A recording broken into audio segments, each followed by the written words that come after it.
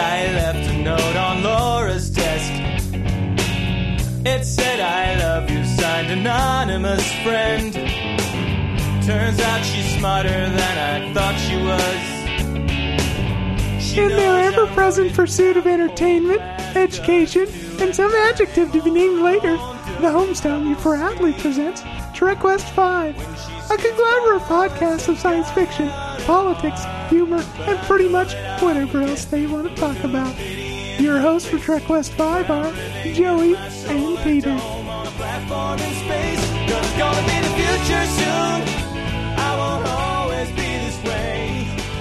Good evening and welcome to podcast 157. I am Peter. And I am Joey. Welcome into the mystery podcast that I didn't bother to really announce to anyone that we were going to do.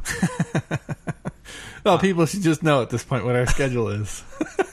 Well, we do have a calendar that you're supposed to be updating. Oh, yeah, I forgot about that. How's that going? Not so well. We'll fix Jim, that. can we take a look up to the leaderboard? Oh, no one's been updating. Great. I did send out a tweet saying that we were recording. I did not post anything on Facebook, nor did I send out an email. This was a hard week for me. A lot of surprise. I got to go on my first official business trip. Oh, yeah. This week. I had to fly into Long Beach and meet with a client. And before anybody's like, oh, wow, Long Beach, huh? No, wasn't that great. I was there for one day, and I had to get up at 5:30 in order to make the plane. And then got home at, 8:30? I got home. The plane landed at 7:30. Didn't get home till, I think, probably about 8. But, yeah, long day. And, it's not as glamorous as what they portray. Anyway, it was still exciting to do that, to say, I've officially put that under my belt, first trip. And then we have a big presentation that's going to be coming up. And so it was sort of like, surprise, we need this stuff in the next 2 hours. Could you guys hurry up and finish up what is going to be the massive amount of the actual presentation? Could you get that finished up, please? No one had been managing that. No one had been actually paying attention to what was going on and what dates we needed to hit. So it all ended up working out in the end. Sounds like it needs a project manager. Apparently it was given one. It's just a little bit late to the party. Anyway, so we got all of our stuff off. We finished up. I said, hey, you know what? I'm going to leave at 4:30 today because I feel like I've earned it. I was going to, screw all around that last 30 minutes of work. And I'm glad I'm here. I'm glad I'm here, Joey. Finally able to start talking about some Battlestar Galactica again. Oh, I'm glad you're here too, Pete. Thanks. I tried doing the podcast without you last week, and I don't know how well it worked. It was just so one note. I listened to half of it. It was interesting to hear some different type of content being discussed, and I think some people enjoyed it. Oh, good. Maybe out there, so that's always good. I'm sure it was new area for us to kind of discover and start to maybe try and do something with, because it seems like you're going to be going back to Life, the Universe, and Everything. Yeah, conference, I hope so. Right? Yeah, I hope so. So maybe you can make that a yearly thing. That next year, I think I'm going to try and get Tracy Hickman. He's kind of a perennial visitor to Life, the Universe, and Everything, and they're actually saying perhaps Orson Scott Card next year. Oh, that'd be cool. I'd like to pin him down and call him a plagiarist to his face. Oh. No. Do not. If you do that, then you cannot mention Trek Quest V. You do not have a mandate from the podcast to do that. Okay, understood. No. Why? Why can't you just leave the man alone? He gave us Ender's Game. Let's be grateful for that and just move on. Everything else, just ignore it. But there were supposed to be some other big names there, like Brandon Sanderson, Pat Rothfuss. Yeah. All who flaked out. I don't know what happened with Rothfuss, but Sanderson, obviously, on book tour. He's out promoting the last book in the Wheel of Time series, so he just wasn't able to fit it into his schedule, which I can appreciate that. I think Rothfuss may just hate Utah. Could be. Or Mormons. Could be his beard. Maybe his beard wouldn't fit on the plane. Anyway, you had a good time there, am I right? Yes, I enjoyed myself quite a bit. And got to pontificate about poetry? Yes, and the use of poetry to provide depth and realism to a fantasy world. Now, I think you need to explain to our listeners why anyone should ever listen to you as far as poetry is concerned. Oh, as far as poetry is concerned. Because you got onto this panel, and when you told me about it, I said, serious? Like, are they hard up for people? Like, they just can't, I need some warm body to just sit there. I am a published author living in the state of Utah. Okay. And so what have you been a part of? Where are you published in for what? So I have been a 3-time National Choice Award winner. In fact, one of my poems they used as a selection, and they actually hired a professional poetry reader to come in and read them, and they pressed the CD and sold that. Oh, nice. I actually was not particularly happy with his rendition of my poem, so I haven't ever... Two artists clashing. He got it exactly wrong. In fact, I don't think he could have got it much more wrong had he been intentionally trying to piss me off. Great. But yeah, as a writer and as someone who aspires to continue to write, I attend LTUE. I've attended it twice now, ever since I found out what it was 2 years ago. This year, I actually was a gopher, so it's a volunteer that I was specifically there to help with the AV. Even though I already had a paid-for ticket, normally the people who are there as gophers are there to get the free ticket. I said, you know what, you guys need the AV help.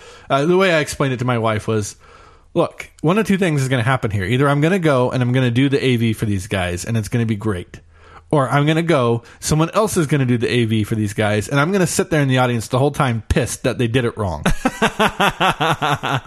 So if I want it done right, I have to do it myself. Yeah, because as some people will remember, you did AV stuff when you were in high school. Yes. And it was actually a career path that you really considered going into. Yeah, it's a deep passion of mine, actually. Yeah, and it's one of the reasons why we're so interested in making sure that the audio quality is good, because it means something to you specifically. Not just like, hey, we want to sound smooth and yes, sexy. Yeah, it's a standard of quality that I have. Right. The interesting thing was that they give out an award every year they call it the Jenna Award. It's named after a woman who's been volunteering for LTUE for like 20 years or something like that. Every year they pick the gopher that they feel worked the hardest, and they give him the award. And so this year I was the Jenna Award winner. Get out of town! You won an award? I did, yeah. Did you get a plaque or a certificate? So what they did is they said, well, what are you doing on Saturday night? And I said, I don't know, nothing particular. Well, I am going to the banquet. I did pay for a ticket to the banquet. And they're like, oh, well, we were going to give you a ticket to the banquet. That's usually what we give the Jenna Award winner. And I was like, yeah, I already bought one, thanks. I'm all right. And so then they go down and they negotiate with this woman there from a spa and massage studio. They say, okay, we're going to give you the ticket to the gala dinner, and then you're going to give this man a massage. They do this without checking with me. Whoa. Right there in front of everyone? Yeah, so she's there. Like, she's in the... Oh, no! She's in the vendor suite and just giving massages to people. So it's like $1 a minute or... Sure, yeah. $50 for a table massage kind of thing. And so they're like, okay, we're just going to, we're going to give you this ticket, and then we're going to have this guy come down. And she's like, okay, yeah, that works out great for me. It's, $30 value. It's okay. Yeah. So then they go up and they're like, hey, have you been down to the Holland Hearts and Hands booth? And I didn't quite hear what the guy was saying. I thought he said the Hall of Hearts and Hands. And I'm like, no, don't think I have been down to that. Where was that hall? And he's like, well, come on down. And so we go down there, and as we come around the corner and I see the sign, I realize what he said. And I stop him, I say, listen, I understand what you're about to do here. And I just... And we're right in front of this poor woman's booth. You know, she's actually there. She's giving a massage to a guy named Howard Taylor, who's somewhat of a Utah celebrity. He writes an online webcomic called Schlock Mercenary. It is his full-time job. He makes pretty good money every year doing an online webcomic. He's there getting a massage. And I said, look, you know, I just have to tell you, I can't stand strangers touching me. I'm just not comfortable with it. And this so shocks everyone in the room that I said this out loud that even the guy laying there, Howard, getting the massage, looks up at me with this look on his face like, are you some kind of idiot? And I look at the massage lady and I'm like, I'm sorry, I'm not trying to be offensive. I don't mean that in any way to disparage your crafting thing. She says, I'm not offended. Some people don't like it. I'm used to that. And bless her heart. And I think that this man that was trying to give me this award is about ready to kill me because he's trying to find some way to reward me. And at every turn, I'm like, nope, no, thank you. So I said, you know what? Aaron, my brother Aaron was there with me, and he was also a gopher. I said, Aaron might like a massage. Please tell me that the masseuse says, you know, I'm really not comfortable touching people. So we go down and we find Aaron in one of his sessions. We pull him out. The guy says, hey, would you like a massage? We tried to give it to Joey. He didn't want it. Aaron says, I don't like strangers touching me. Yes. And the guy says, I cannot believe the two of you. And I said, and Aaron says, because he explains to Aaron, yeah, you know, it's the Jenna Award and we give it out every year. We tried to give him the banquet ticket and he didn't want the banquet ticket because he'd already bought his own. Aaron said, I'd like a banquet ticket. So they gave Aaron my banquet ticket, and he got to go to the banquet. Oh, that's good. Unfortunately, we were actually gophering all the way up to the very last minute. So we missed the start of the banquet and ended up not even being able to sit at the same table. And I sat at the table with a bunch of people that I didn't know, and not one of them said a word to me the entire time I sat there. And I thought, you jerks. I gophered some of your sessions. You can at least say thank you. But it was a really good time. I had some fun interviewing these guys. A few of them are guys that are local. I really enjoyed talking to those guys. I love talking to James Owen. Pete, I don't think you made it to that part of the podcast. Yeah, as I was telling Joey, I only got about almost halfway through it. I don't listen to our own podcast. Yeah. I had to stop because otherwise I would then be a liar. Well, you could just listen to the James Owen part now. Okay. Because I really enjoyed the conversation I had with him. And I also especially want to mention that I enjoyed the conversation I had with Darren Hansen to kick off the podcast. He is a guy that I've talked to both years now that, in fact, he and I, the way the whole interview thing came about is that he and I were standing in the hall and we talked for about an hour and a half. We just stood there and had this great conversation. And as I walked away, I thought, why didn't I pull my phone out and record that? What an idiot I am. How many years have I been doing this with Pete? And I'm having this great conversation with this guy and it never even occurs to me to record it. And that's when I called you that night and said, hey, you know what? I think I'm going to try and interview some of these guys. Because I really enjoyed that conversation that I had with him. And I enjoyed the conversations I had with all of them as well. But that's what kind of put the seed of the idea into my head. You know, next year, if you have the opportunity to do some more interviews, you need to start off with saying, you've probably done a few interviews over your years of being in, whatnot. What is the one or two question that you absolutely hate having to answer over and over again? That way it might save you if some embarrassment of like, oh, what is your favorite book series? There's something cheesy like that. But I think what you did there was really good. I think it was a good addition to the podcast. So I'm glad that you had the idea and you did it. We've had poetry podcasts before because you enjoy poetry, but I didn't realize you enjoyed poetry so much to the extent that you'd been, in some sort of published work and received an award for it. Have you not seen my trophy? I have a trophy that's about 3 feet high. I haven't noticed what it was for. I just assumed that you actually went down to a trophy shop and bought a trophy for myself. Yourself. Best Smith. Well, that one's an easy win. 10 years running. No, yeah, I'll dig out the trophy sometime and show it to you. Okay. Maybe you could take a picture of it and post it up. I think I have a picture of it on the Homestarmy. Really? On the Homestarmy photo gallery, I think there's a picture of it. I don't remember. It posted up to Facebook. Okay. If you can find it on the Homestarmy, put a link to it to Facebook. Okay. Anyway, that was fun for you, I'm sure, and for some of the people listening. I just do want to say, my greatest disappointment at this year's LTUE is that I was so busy running from event to event setting up projectors because, heaven forbid, anyone ever tell us ahead of time that they need a projector. Most of them wanted to let us know right as they were starting their session. We had 3 projectors, and I was having to schlep the things all around the convention center. My biggest regret from this year is that I didn't get a chance to sit down with Rafen Wolfson, who made a fan film, produced, directed, cast, everything right here in the state of Utah, called Flight from Shadow, and it is an interpretation of some portion of The Eye of the World, the first book in Robert Jordan's Wheel of Time series, which we're currently reading through as the Homestarmy. Yep, a little plug out there. Go to the homestarmy.com, our blog, and you can join in on the reread if you're a fan. Or if you're not a fan and have been looking for an opportunity to become one. Okay. That's going to be really hard for you to do. But I'm sorry I didn't get to see that, and I actually have connected with Rafen since then to say, hey, as soon as this thing is available for general release, let me know, and we'll be covering it on Joey's Culture Corner. Ah, cool. Did you let him know that we're doing a reread of the Wheel of Time stuff? I didn't. I only had about 2 minutes to actually talk to the guy at any given point. Most of that was spent. I thought you meant like you had sent him an email.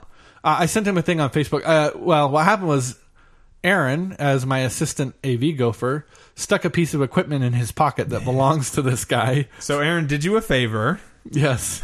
and so I connected with him on Facebook to say, hey, come down and get your component. He still hasn't come down to get it, but it's in my desk at work. Rafen, if you're listening, I've got it. I'm ready. Awesome. Okay, well, very cool. Let's see here. We go to Facebook Find of the Week. Facebook Find of the Week. Hands down, this has got to go to listener Fishhead for what he posted up, that old school pulp magazine cover of Trek West 5. That was sweet looking. I really, really liked that.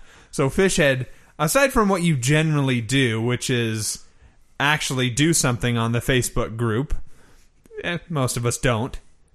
Thank you for that, but thank you for putting that up there because it's awesome. I loved it.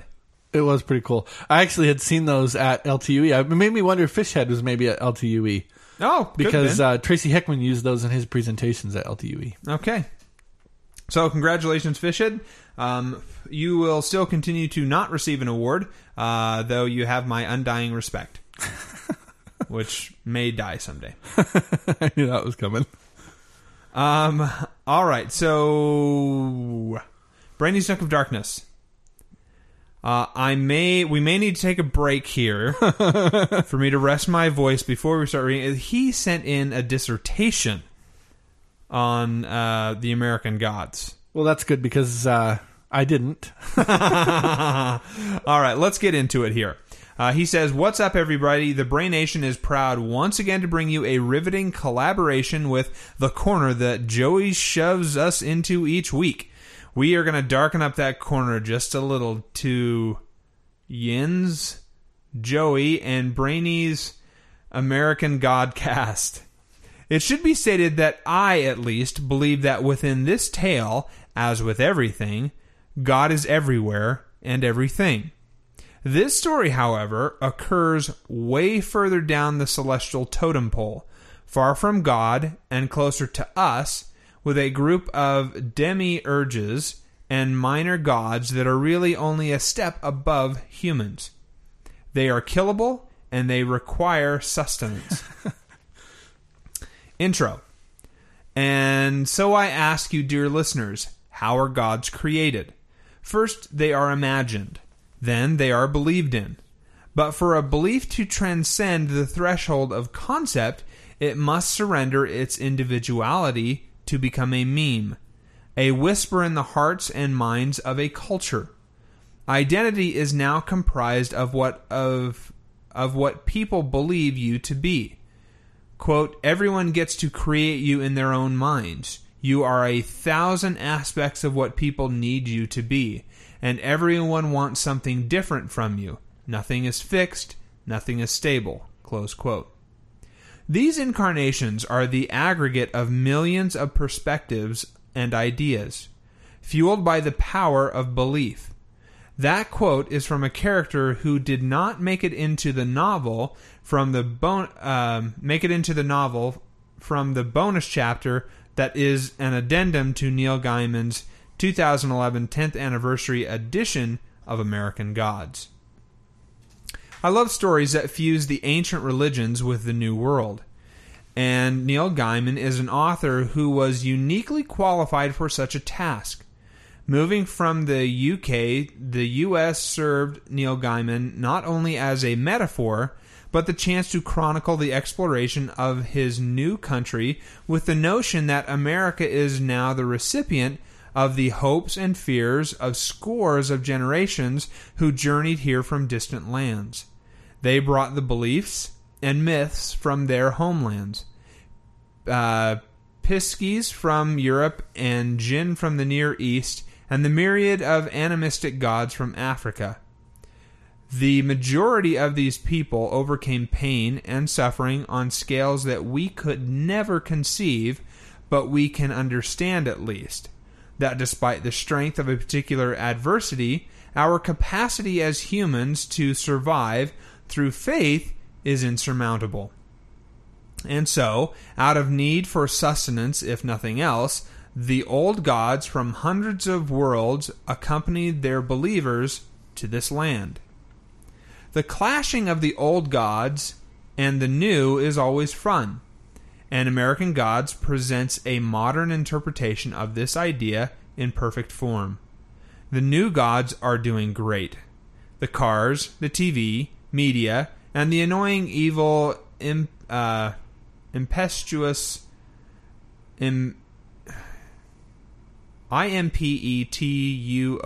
Impetuous? Yeah, I guess it's impetuous. I guess I just never... I've said it millions of times, but I've never actually seen it written out, apparently. Sorry, Brainy. And the annoying, evil, impetuous fat kid known as the Internet. The Internet. I think actually his name is Technology in the book. Okay. The railroads may not be doing as well as the rest, but the new gods are in fact thriving. The old gods aren't doing so well, but they are much more fun.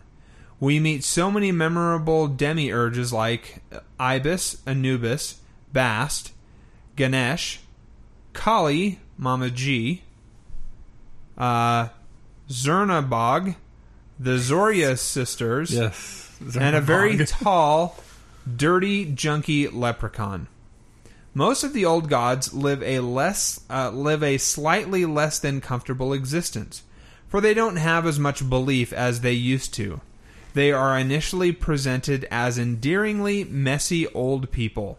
As Shadow progresses through his journey, he is able to see additional manifestations of these deities.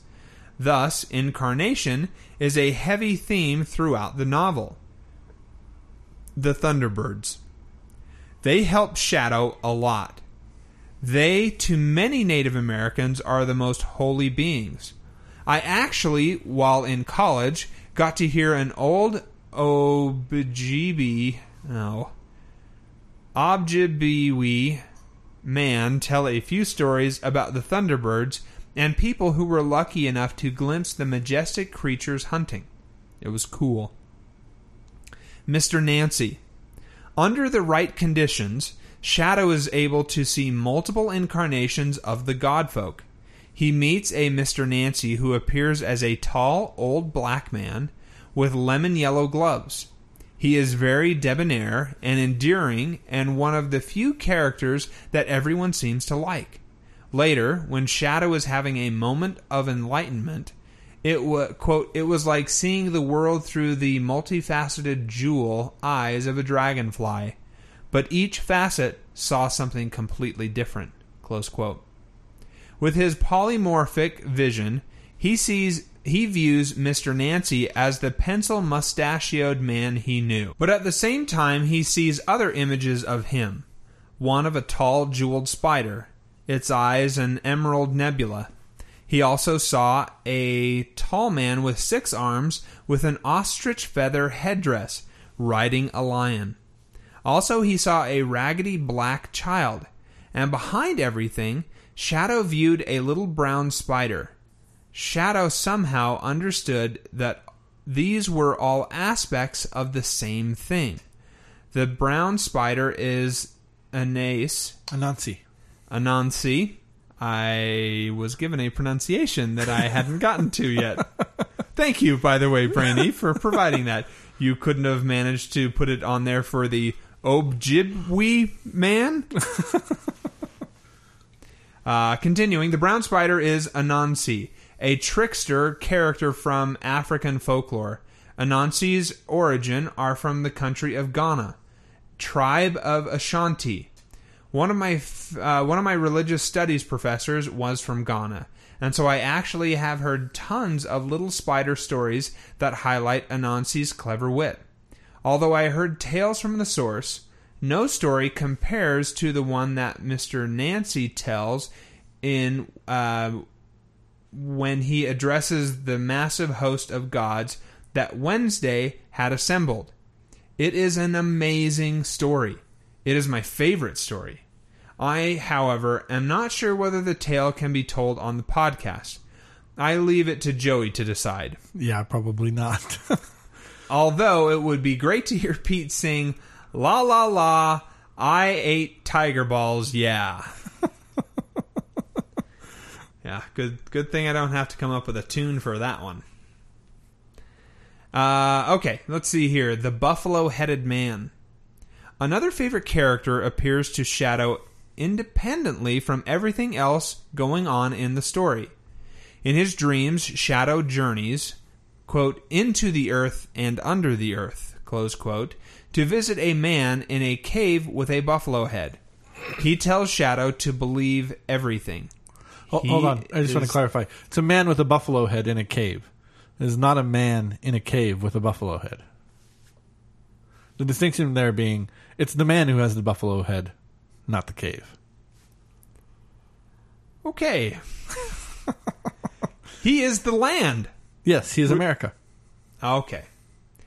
We are here because the land allowed us to be, and the buffalo-headed man helped Shadow find within himself the qualities necessary to bring peace to the ensuing war. Charcoal Suit Dude. Joey, what do you think about that guy that Shadow can't remember in Vegas? Is he so insidious that you can't even remember his name? He may be the Hindu Mercury, god of honey and wisdom. Odin orders him a lafarge and water, a lovely peat-tasting Irish scotch. Someone told me once that peat and Mercury have something to do with each other. Charcoal, too, is related somehow. Mercury also evaporates super quickly, just like Shadow constantly forgets this dude. What the hell was that all about? I'm not going to lie, that made absolutely no sense. That scene did not stand out for me as much as it did for Brainy, so I can't say I speculated on it at the time that I read it. I don't know. I hadn't given it as much Would you care thought as to did. elaborate on any of that? Because I I'm think we not covered kidding it pretty around. well. That made no sense. So there's a guy that appears a couple times in the book that once he's like out of the scene, the main character can't really remember anything about him. And so what I understand Brain to be asking here is, okay, speculate on why that is. What is going on with that character? Is he supposed to represent a god that we can't ever seem to remember then? Again, like I said, at the time I read it, I wasn't that compelled by that character, and so I didn't spend a whole lot of time thinking about him. Okay. One of the things that I just want to interject here while you just give your voice a rest there. For people who haven't read American Gods, this is... I once heard Neil Gaiman describe it as his love letter to America. And the conceit is that there's a whole lot of people who come here and they bring systems of belief with them here. But America as a country, it's like the last country on earth that's still trying to figure out what its identity is. We don't have a single culture. We're the melting pot. We're the, everything kind of comes here and gets mishmashed up, and it becomes unique and different. And we are constantly reinventing ourselves as a country. And the premise of American Gods is, well, what happens to all those beliefs? What happens to us as a society, as a culture, when we're not rooted the way some of these other societies are in 1,000-year-old myths or even older myths that are their, it's their tether, it's their constant. America just kind of goes with the flow, and we're constantly reinventing ourselves. We're also constantly reinventing our cultural identity. And that to me is what makes American Gods so interesting. Is it's more about the things that don't stick than the things that do, if that makes sense. Okay, moving on. Shadow Moon. It's difficult, by the way, I didn't need any rest to my voice. I'm doing fine over here. Right. You just go rest your voice over there. That was a good summary, by the way. Shadow Moon. It's difficult to describe exactly why I like the character of Shadow so much. He is the strong, silent type, a champion of simplicity. He does coin tricks and muses. At the time I was first reading American Gods, like Shadow, I was going through a bad breakup. But this was much worse. So that helped. I enjoy how Neil Gaiman employs his incarnation theme with Shadow's dead wife. As he accidentally zombies her with a magic coin, she returns to help him throughout the novel, each time in a progressed state of smelly decay. Somehow I found that therapeutic and a nice metaphor for relationships. So the novel starts out actually with Shadow getting out of prison after a 3-year stint in prison for a crime that he committed basically because his wife asked him to. She asked him to be involved in some crime. He did it. He got caught. He went to prison. While he's in prison, his wife starts having an affair with his best friend. And like a couple days before he's supposed to get out of prison, they are having sex in the car as he's driving down the road. Car crash. They both die horribly. Shadow, without understanding what he's doing, brings his wife back as basically a zombie. Not really a zombie, but she's clearly undead. Uh-huh. Has no life in her, has no motive power, has no real desire to be or to do. And as he says, she appears several times throughout the book. Like her body is rotting away as she's walking around, shambling around, trying to help Shadow out on his little quest here. That's really funny that because like he says, it was a pretty bad breakup. I mean, the guy did 3 years in prison for her, and then she dies, and he gets out of prison, goes to the funeral. It's actually at the funeral that he finds out, oh yeah, she was having an affair with your best friend the whole time. Pretty rotten. Yeah, that sounds terrible. Wednesday, an incarnation of Odin, a very dirty, Jack Daniels smelling version of the Allfather. His secret is charm. He also is a grifter. He tells Shadow of awesome 2 grifts he used to pull. I don't have the space to describe them. Joey can expound on them. Violin grift and the bishop in the jewelry shop. Also, Joey, I was never quite sure how Wednesday and Shadow robbed that bank. Can you explain that? No, I can't remember. I was going to mention earlier. It's like, I know that they robbed this bank, but I can't remember. There is a trick to it. Whiskey Jack, a great character, funny too. He dislikes white man, but likes his beer. He is a culture hero based on the Native American. Yeah. Wasakajihijiki. Seriously, nothing there either. Wears jeans and a t-shirt. He invites Shadow for a beer and at all the right times, and you can visit him unless he wants you to. Oh, sorry, you can't visit him unless he wants you to. Chilling with Johnny Appleseed. He just seems like a really cool dude. All in all, American Gods, is as rich in texture and diversity as America herself. As Wednesday said, quote, Liberty is a female dog who must be bedded with a mattress of corpses, close quote. But the buffalo-headed man said, Peace we prevail. The land we always win. It was here first. I will end with one keen observation made by Odin. Quote, America is the only country in the world that is still trying to figure out what it is. Close quote. American Gods by Neil Gaiman. Sci-Fi 10, Horror 10, Fantasy 10, Mystery 10, Western 8, and soon to be TV? Well, HBO plus Tom Hanks equals I'm optimistic. This kind of sounds to me like this is... I don't want to say that there's a political comparison because there's not, but this is kind of like Animal Farm. Okay. We're telling a story by using a whole ton of other metaphors to kind of mask a little bit about what it is, to make it more palatable to have a conversation about, whatever this religion America is trying to figure out that it's going to have. I'd say you have the technique right, but the purpose wrong. That's definitely the technique that he uses, but I don't honestly believe Gaiman is trying to say anything by this book other than America's a pretty cool place, and there's room for everything here. I remember that I think it's in American Gods. There's one part where they're talking about how geographically, the way Americans are spaced out across our country compared to like Europe and the population density you have there in Europe, there's still so much room here for us to be open and accepting but the cost there is that we continue to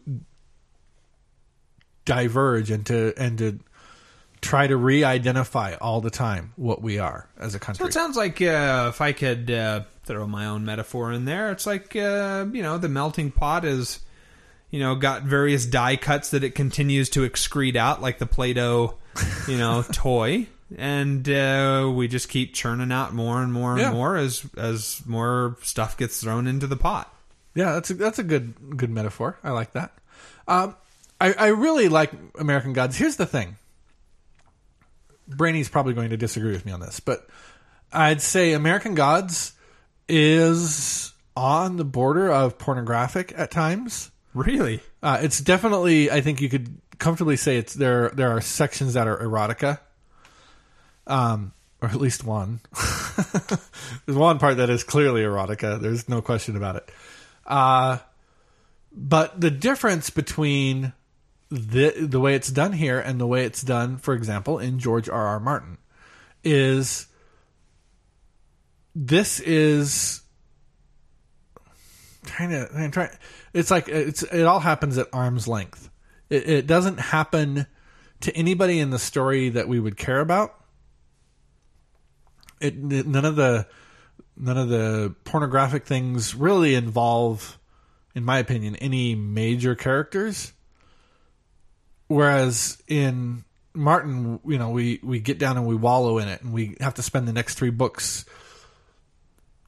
feeling how it affected that character and things like that.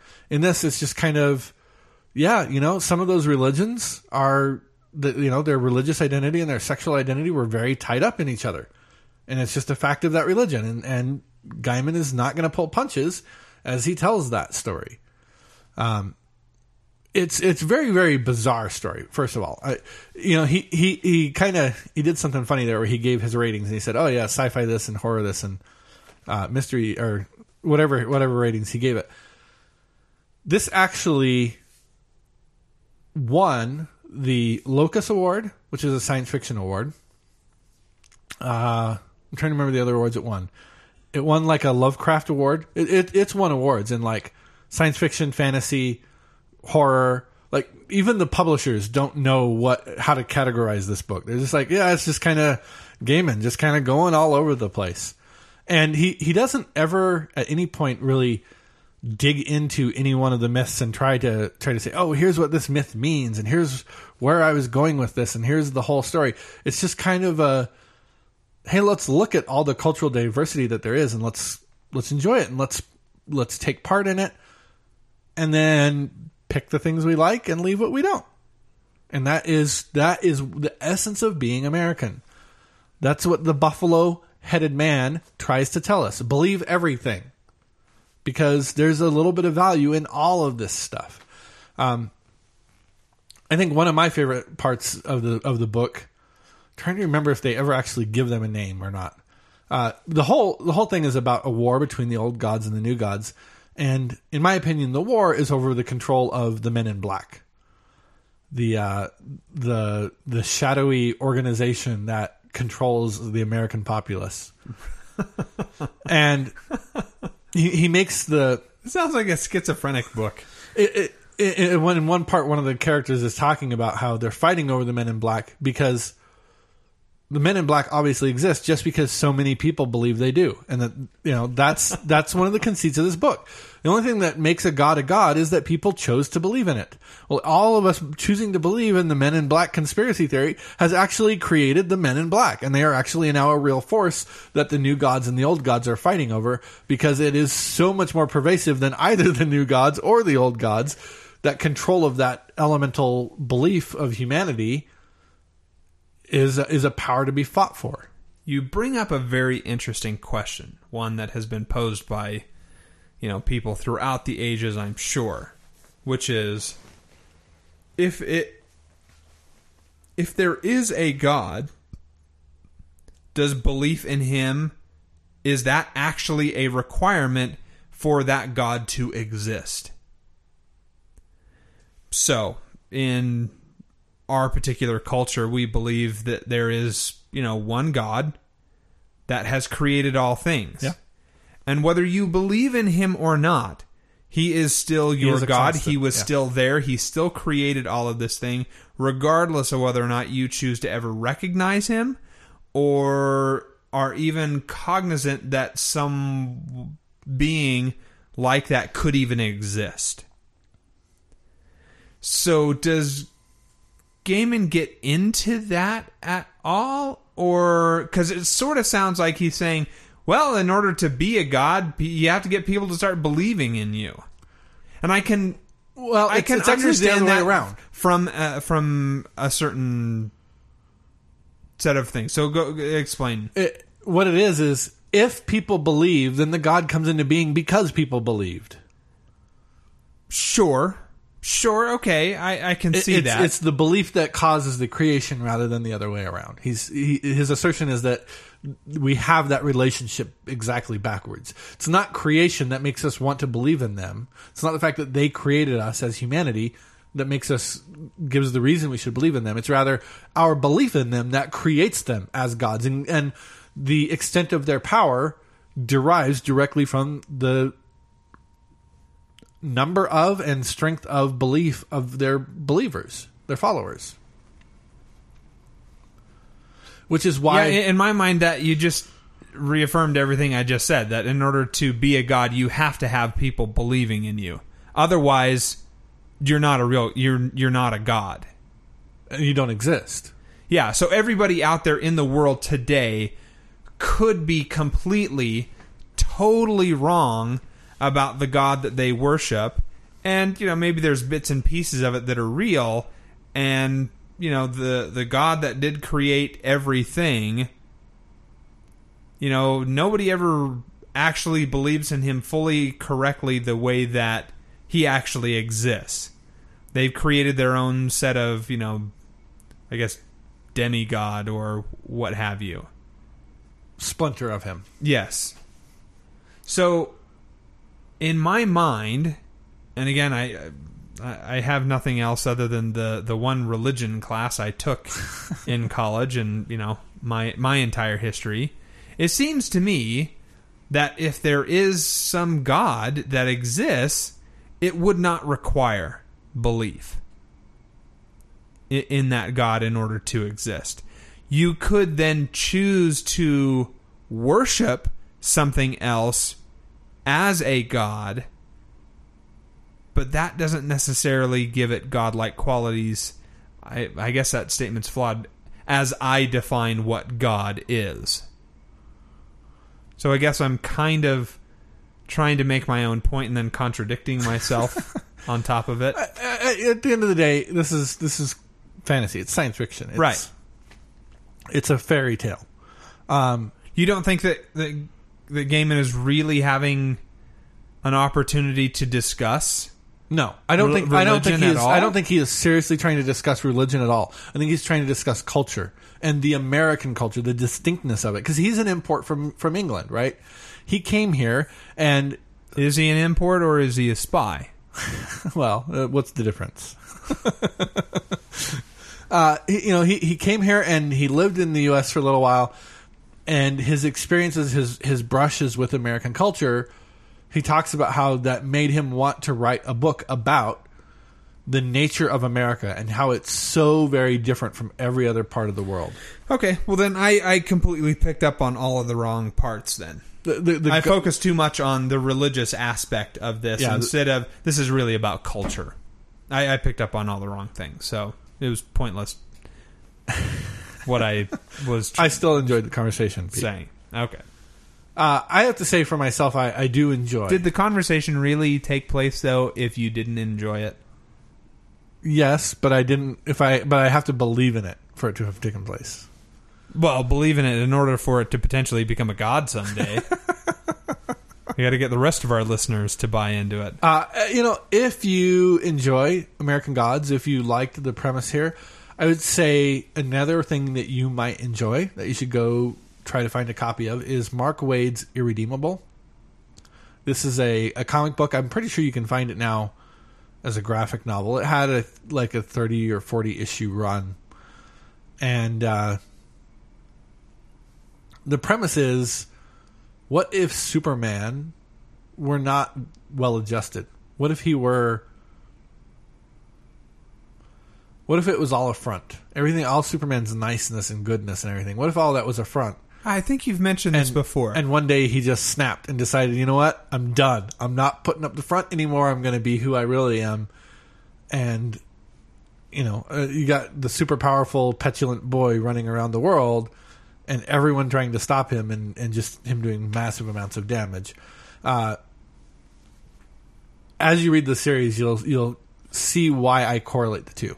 I don't want to ruin too much for people, but American Gods is a great book. I actually have not read the 10th anniversary edition. I think it's 50% longer. I mean, so what happened was he wrote the book and he sent it to his editor, and his editor chopped out a whole bunch and they published it, and he was okay with it.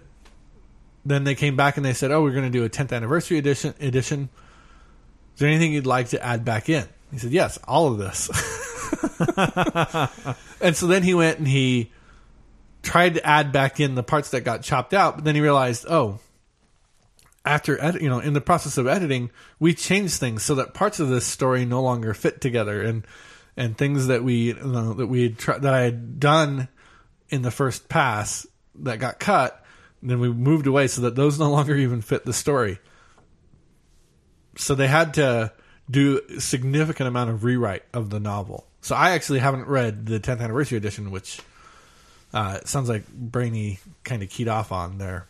I look forward to actually going out and picking up a copy. So you would give it a thumb up then, yes, despite what some people might say is a bit of a black eye kind of. It's very adult. Don't kid yourself. It's very much for adults, and if erotica or pornography bother you, you probably shouldn't read it. What about foul language? Because I know Gaiman isn't exactly shy about it. Yeah, I think there was some. I don't remember it being Well, I'm kind of desensitized to that, so I'm probably the wrong guy to ask. I wasn't particularly put off by that aspect of this book. I was more bothered by the sexual tones of certain scenes than by the language. Well, you are an American prude who's comfortable with his own sexuality. Yep. I prefer violence to sex. Moving on to episodes, we are going to cover episode 1 and 2 of Battlestar Galactica Season 2.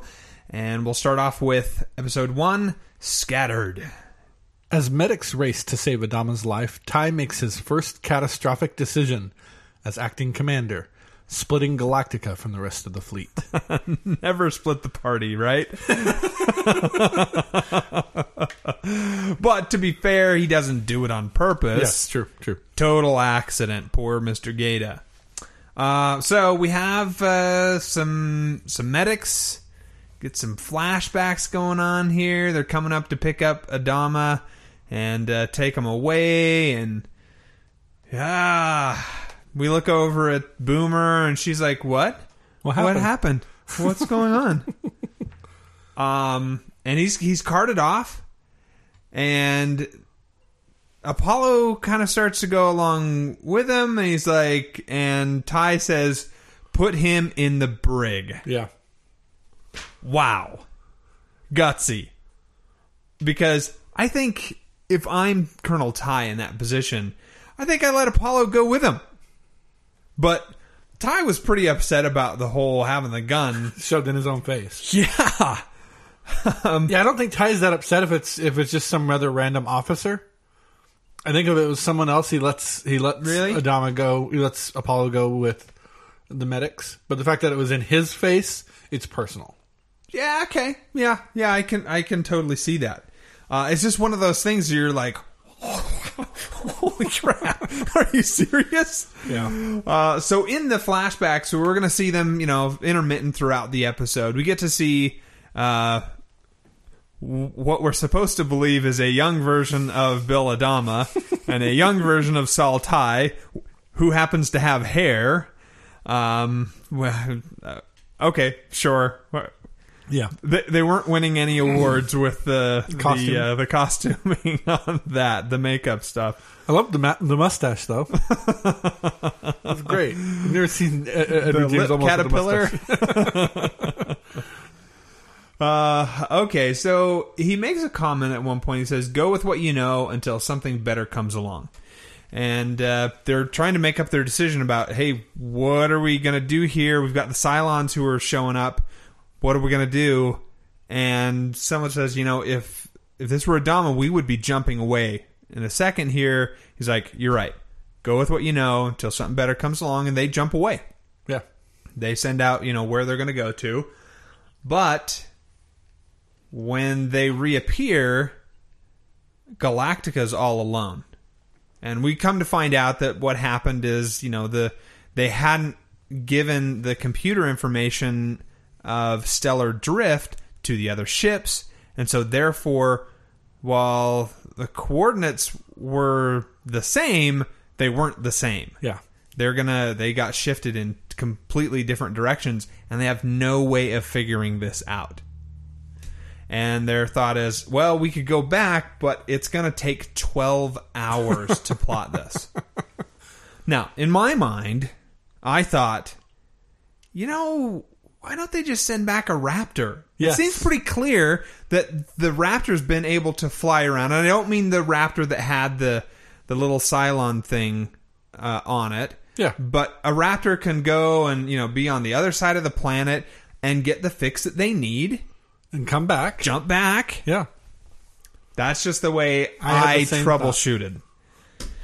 Okay. Glad we're on the same page with that.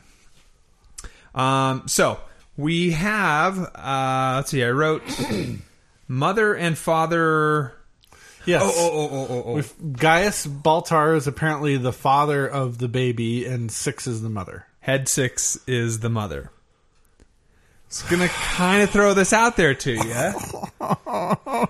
Is this the real 6, or is this Head 6? Because before, like, the end of season 1, he's like, this is the future. This is what is going to come. Now in season 2, this is our baby. I think it's metaphorical. You think it's metaphorical? I don't think there's an actual... I don't think this particular thing represents an actual physical baby.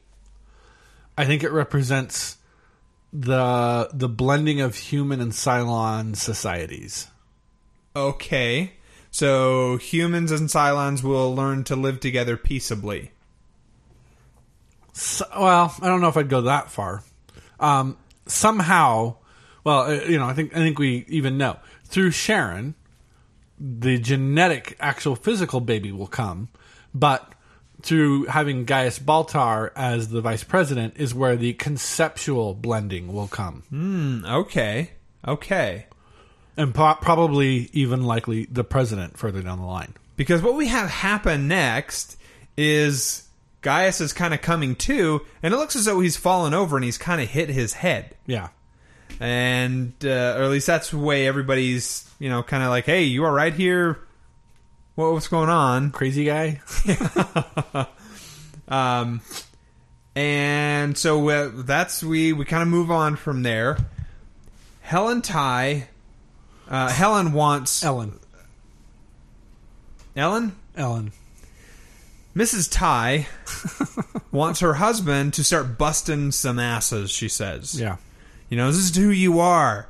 And he's like, no, this is Bill Adama's ship. This isn't my ship. We're still running things the way that he would run it, and this is not what he would do. Gaeta was tired. He made a mistake. And she's like, no, that stupid Gaeta, he's terrible. He's, just starts bad-mouthing him. Just causing trouble, stirring things up. And Saul, Colonel Ty, seems to fend her off and not give in to that terrible side of what I think is himself. Because as the XO, it's his job to point out the mistakes and say, hey, get in line. And my question to you, Pete, is he right to do that? Or should he start running things the way he runs things? I don't think until the guy's dead and you're officially in charge that you should then start deciding, okay, I'm going to make my own decisions and not consider the way that the previous commander would have run things. The point on which I disagree with you there. I don't think Ty can be an effective version of Adama. I think he will end up crippling his ability to lead, whatever extent you want to argue his ability to lead even exists. He'll end up crippling himself and therefore crippling the fleet because he cannot be Adama. So you're kind of changing your mind then about what... Because at one point, like earlier in Season 1, you were like, oh, Colonel Ty, he's going to come through at a moment and he's going to totally lead the fleet through and he's going to do a great job. Yes, but... So you're kind of changing a little bit on that. No, what I'm saying is it won't be until he starts leading the way Colonel Ty leads and stops trying to be Bill Adama. Oh, okay. So he's not embracing himself, and that's causing the problem. Yes. Oh, okay. Because he cannot be Bill Adama. No matter how hard he tries, no matter how much he believes this is still Adama's command, he can't do Adama.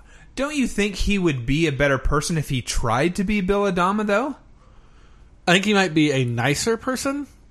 I don't know that it necessarily equates to being a better person. See, because his role is he's supposed to be the jerk, who is the guy pointing out everything, getting it fixed, yelling at you. It needs to be a certain way, and because he's the XO, so Commander Adama is he doesn't need to be that role. Yeah, he can be a little bit more.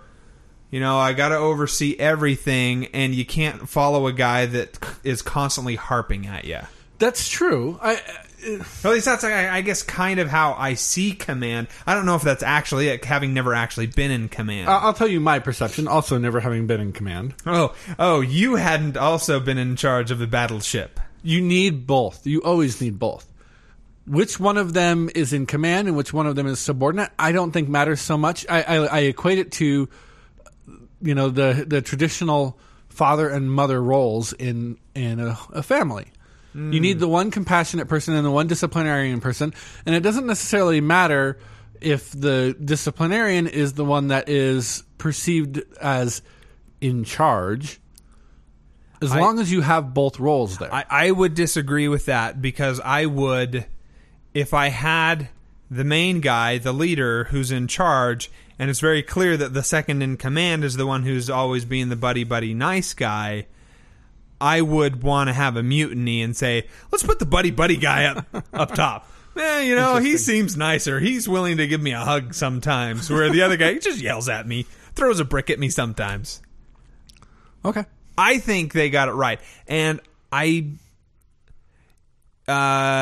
completely agree. Colonel Ty is not Bill Adama, but I think he should try to emulate him, just because Saul Ty is just a terrible person in general. Okay. And could only be served, to try and emulate someone better than himself. Okay. In my 2 cents. I want to put this... I can't remember at what point in these 2 episodes I started to think about this, so I'm just going to put it out there now before I forget about it.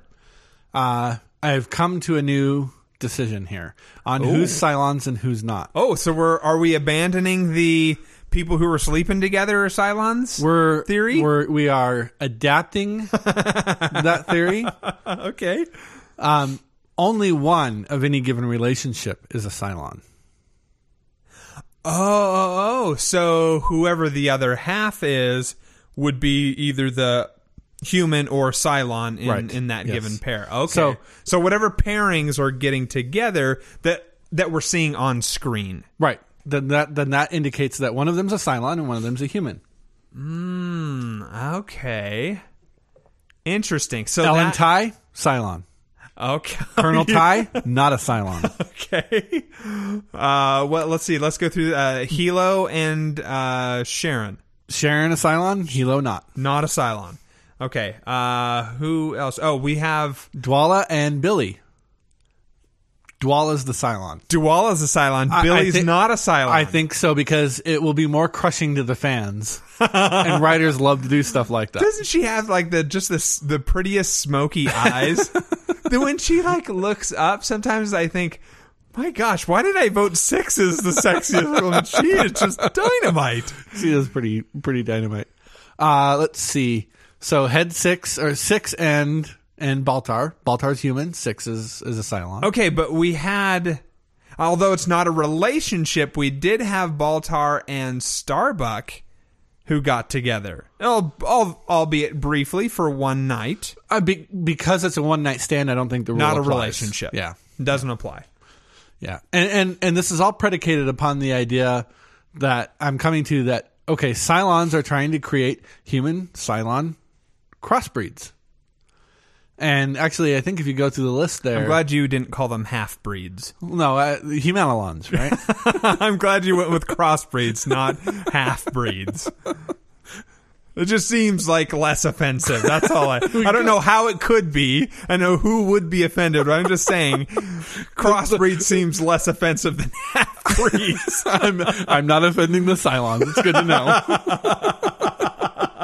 Perhaps they'll have mercy upon me. Well, I think there's some fan out there of ours who's listening that are saying, "Oh, thank goodness! Thank you for not." At least you didn't me. call them Cylon quadroons.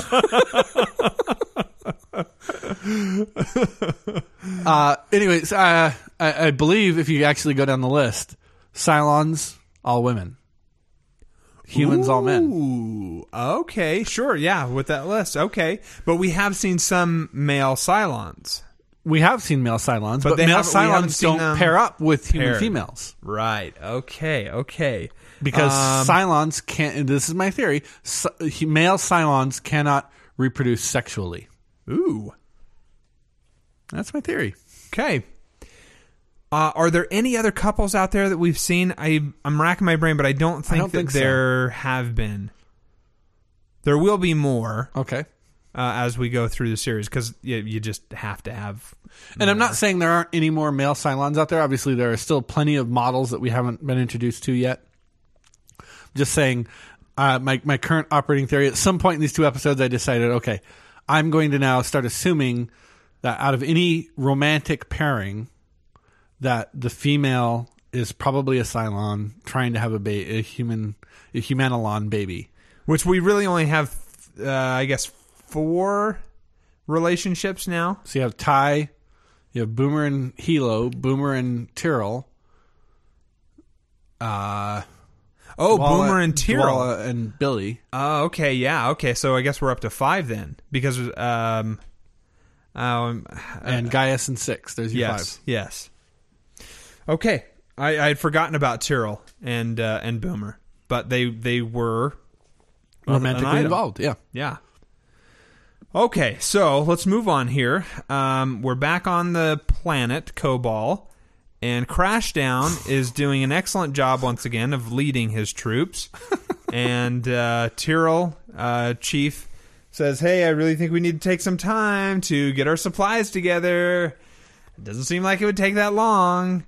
Because they heard the sonic boom of something entering the atmosphere. So they're like, okay, we've got to move now. We've got to get to the tree line. Well, we don't know it was something entering the atmosphere. Well, it seems like it would be. Like, that sounded like a sonic boom. It sounded like a sonic boom, which could have just been cross-continental flight kind of. I mean, it could have been completely in atmosphere the whole time. Just a jet of some kind making a sonic boom. Yeah, I suppose that's technically possible. Because I think that when we see Tarn die, I think it's humans. I think there are people still living on Kobol that are attacking the crash survivors. Ooh, I don't think they're being attacked by... Kind of like the others. Yes, kind of like the others. Yep. All right. Okay. That's why I'm jumping saying, ahead a little bit, but Yeah, I'm glad you bring it up. That's why I don't think it's necessarily something entering from orbit. It could be that these people have a jet. What 6 says at the end, she starts to say to, I guess maybe that's in the next episode, isn't it? Thank you. Because Head 6 says something to Gaius about, you look around you. Oh, yeah, it's in the next episode. Okay. In the next episode. All right, so anyway, hey, we got to check some supplies. Are we going to check our supplies? Well, the supplies might come back to bite us. Hey, the supplies came back to bite you. Who saw that one coming? Yeah. No way to have known. We go to Caprica. Hilo defends Sharon, and she steals the ride. Yeah. It's a funny line. She runs out. B took my ride, or whatever the line is. Pretty funny. Back on Galactica. Everybody's saying, hey, where's Doc Cottle at? Oh, he's on this other chip that we don't know where it isn't is. Here anymore. So the medic has to do it. Yeah. She has to be the one to cut into it. Meanwhile, as she's nervous for it, his heart goes into arrest. She has what we find out, she says she, had to manually pump his heart for him, which that has got to be a nerve-wracking experience if you've never done it before. Like, am I squeezing too hard? Am I not squeezing hard enough? I like that they euphemistically call it heart massage. Like, I just totally see somebody down in there working with their elbow, Someone brings out hot rocks at some point, rubbing it all over. They oil up their hands. Oh, here we go. Oh, that feels good, doesn't it? I'm so glad your brain went there. Every time I hear someone say heart massage, I'm like, what? I'm pretty sure it's not as relaxing as I'm told massages are. As previously established, I've never actually had one because I can't be touched by strangers. Yes. Yeah, plus you'd have to be cut open, so that can't feel good. Yeah, that can't be pleasant. Okay. So we come to the cell where Boomer is at, and Colonel Ty starts to question her. I like that he intentionally hits her right on that wound. Oh, yeah. Great. Oh, yeah.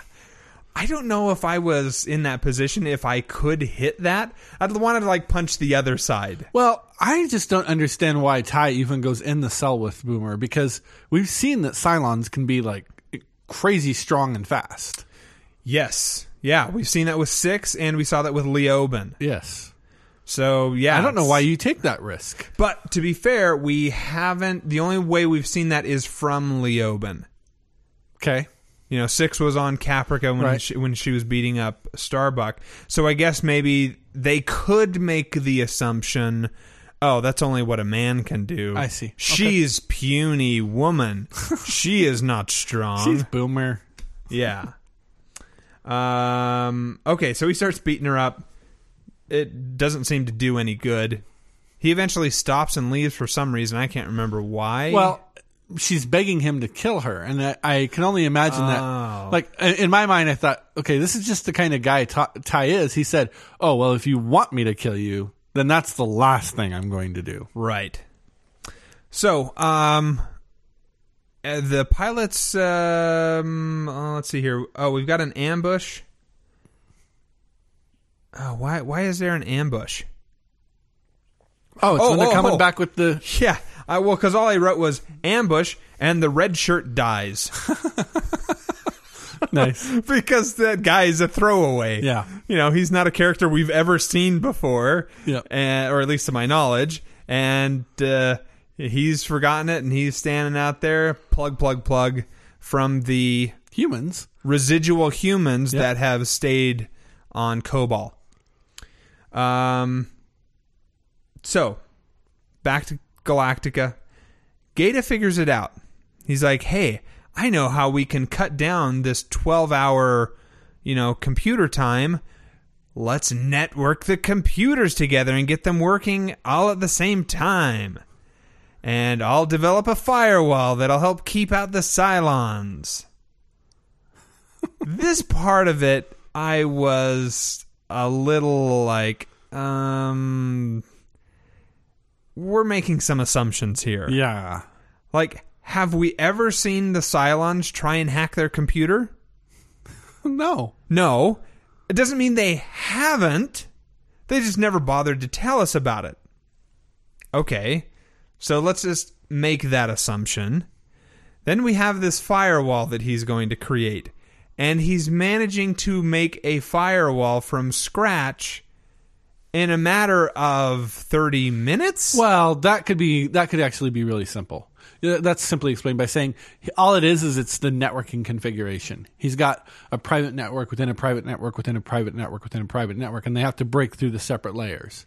But really, I mean, so I could just say, oh, I've got it in a private network, and I'm going to have the password as password. No. An actual private network where there's not a password or anything like that, but where the machines in the inner ring can't be reached from the outside. So you have to break the machine that sits in between the two rings. Mm-hmm. You have to break into that machine and then break from that machine into one of the machines in the inner ring. And then you keep working your way down the onion. Okay. Well, if that's the case, then Gaeta is... I mean, he's a brilliant, server admin to be able to throw that sort of configuration together within a short period of time. I could do that here at your house in about 10 minutes. Okay. Joey is now Gaeta. We're going to call you Mr. Gaeta. All right. Anyway, he does it. Yes. And they decide... Okay, even though we said we'd never network the computers together and Bill Adama would never do this. And it's still Bill Adama's ship and we're still going to run things the way he would have us run them. Let's network them together. There doesn't seem to be any other option. This is not sufficiently explained in my opinion. Why networking computers together necessarily means that the computers that an episode ago couldn't be hacked from the outside now all of a sudden can be hacked from the outside. Yeah, I don't get that either. Makes because no sense. If they could start, breaking into the computers, why wouldn't they just do it one at a time? Yeah. I doesn't make sense, right? Right. Okay, thank you for making my point and helping me, find other, a real reason behind it. Okay, so they jump back, and we see the Cylon base ship, and we see all of the raiders, swarming out of this thing. Yes, that was awesome. Freaky. And it made me think of, a beehive. or some sort of a wasp nest. It did where have all kind of of a sudden, an organic, like, swarming kind of everything's mentality to coming out here, and it's just sort of like, oh, holy crap, let's run right now. it. Yeah. And they're coming out after the ship. And there's this new kind of ship, Yes, we get to see that there is a new raider, a boarding party raider. which we'll come to find out. So they're battling this. All the while, they're trying to take care of Bill Adama, which he's not looking good. Yeah. And we have a scene where the guard, who is looking totally like, I'm a tough guy.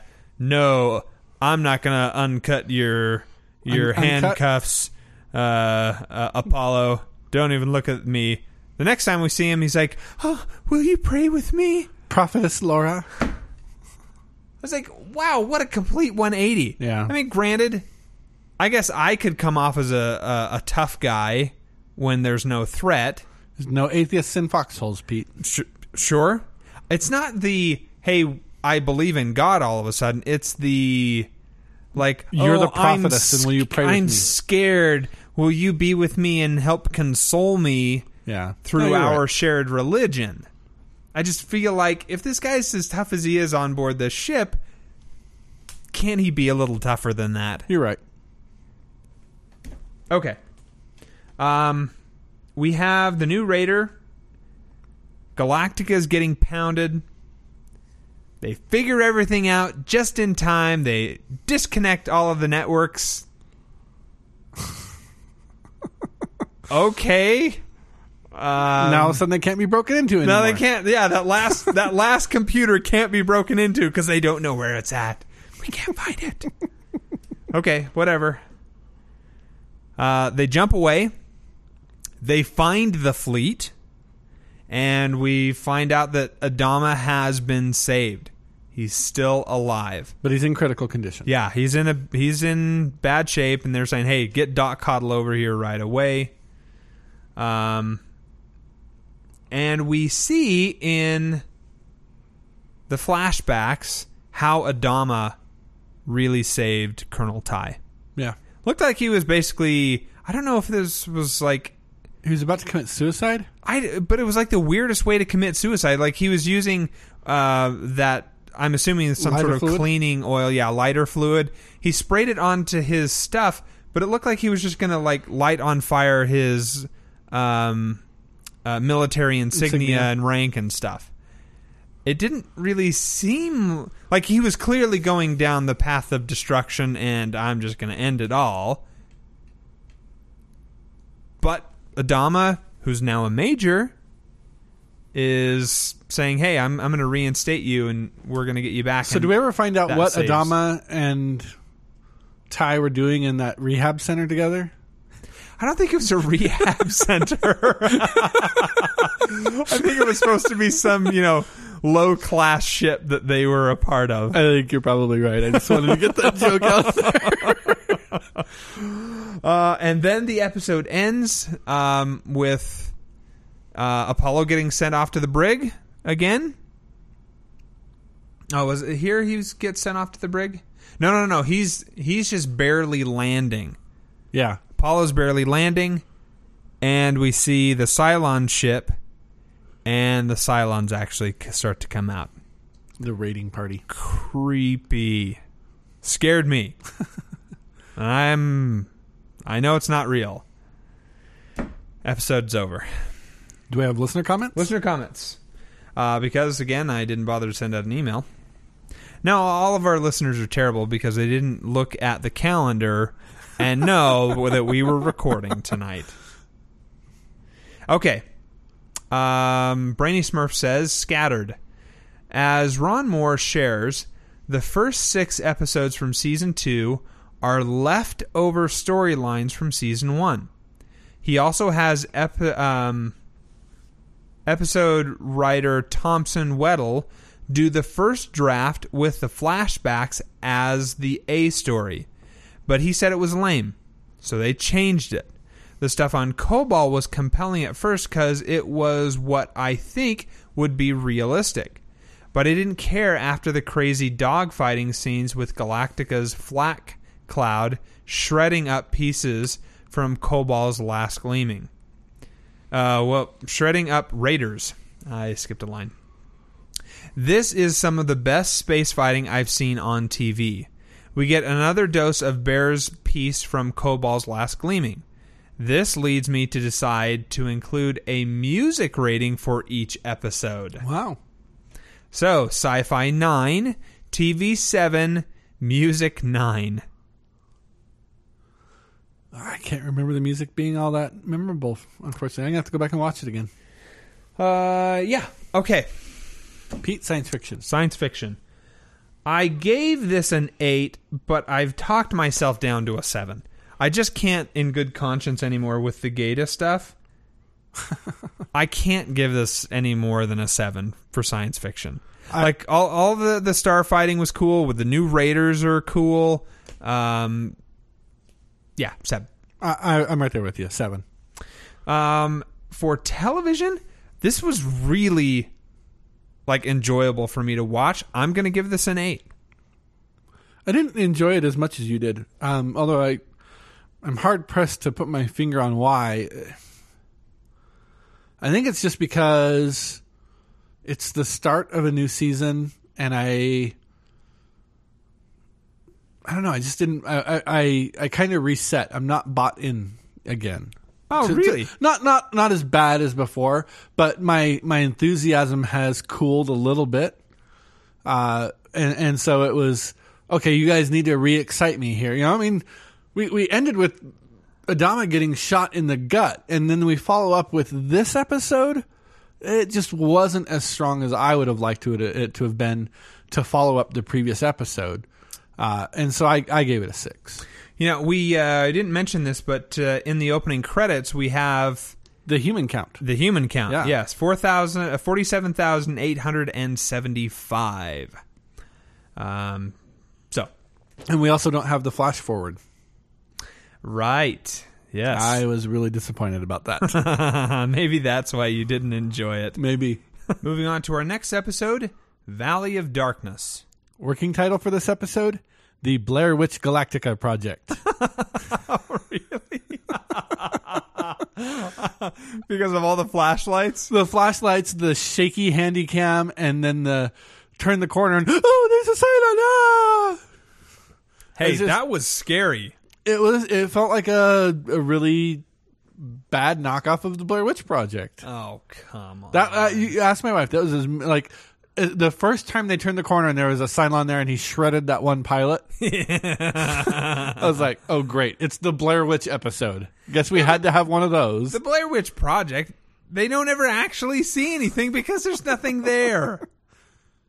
There was something there. Cylons shredding people. People. Cylons. Okay, so we begin with the couple Billy D. That's what I'm naming them. They're falling apart. Yeah. Because, Billy doesn't seem to have been pursuing D so much, and so... But Dwala, being a crafty Cylon, knows the best way to get him is to play it cool for a little while. I actually think that was the moment that I was like, oh, she's the Cylon. Okay, got it. With those dreamy eyes, I would become a Cylon. you would be happy to have a Humanilon child? Honest to goodness. Like, when she looks up, and I don't know if they did, the Hollywood sparkle in her eyes and made everything else like this cloudy haze around her, but I was like, wow. You melted, huh? I am in love with this woman. And she was dynamite. Okay, the power is starting to go down. And they're thinking, what's going on with this here? So actually, what's happening? I really expected in the previous episode for them to, at some point, to cut back to the screen with all the firewalls on it and show that the last firewall had failed. And there was a virus on board Galactica. Oh, okay. I still suspect that we are actually going to see at some point a side effect of that decision that they made. Oh, okay. But I right away was like, oh, you know what? I don't think this is going to end up being a virus. It's the Cylons running around. Yes, the Cylons are attacking. Yeah.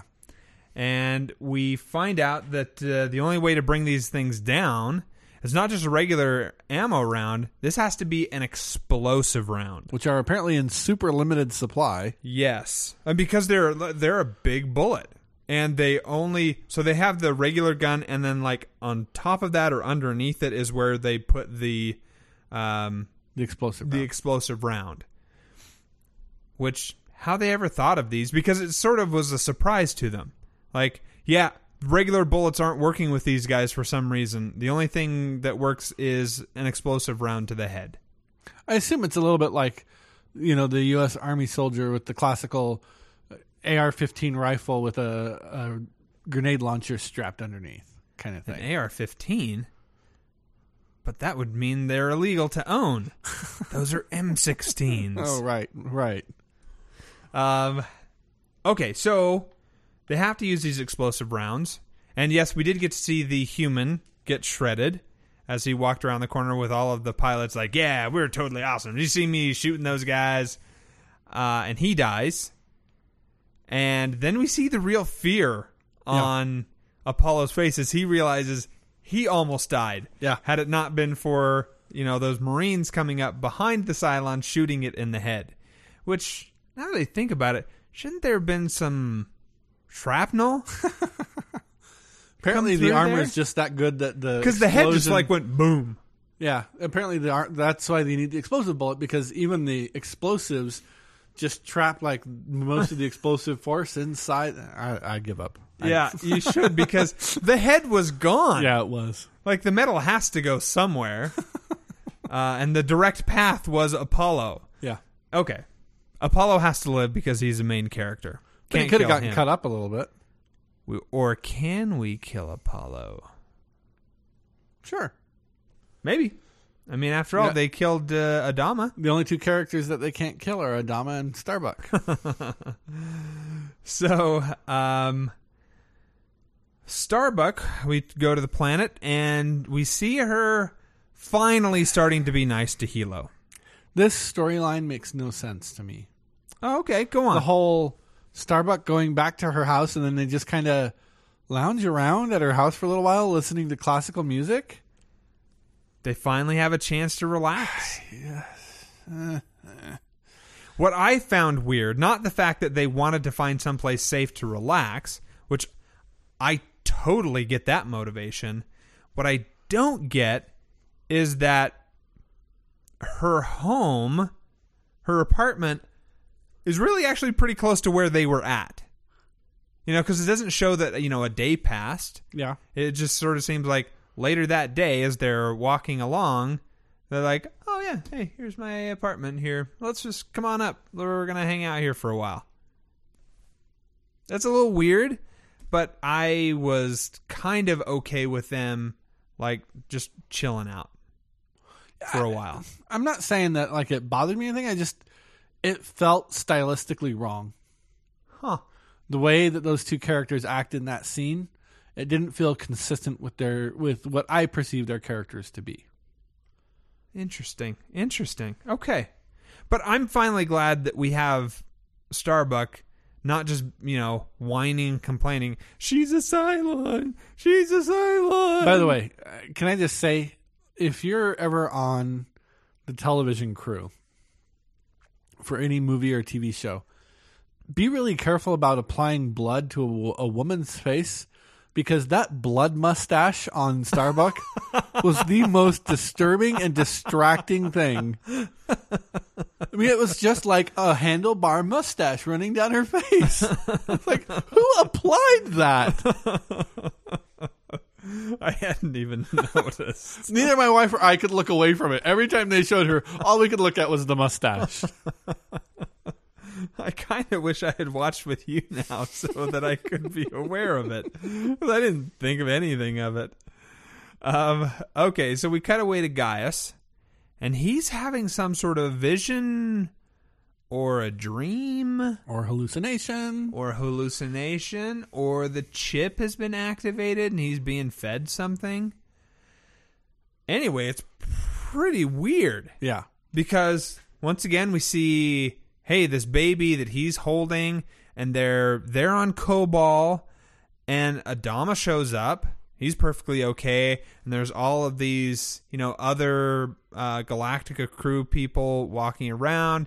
And he's sort of like, hey, what do you got there? What's this? It's like, oh, it's a baby, huh? Yeah, let me see that. Is this the shape of things to come? That was an interesting part of because that was the phrase that Head 6 used. Oh, okay, yeah. All Adama right. asks him, is this the shape of things to come? And he says, yes. Well, then there's only one thing to do with it.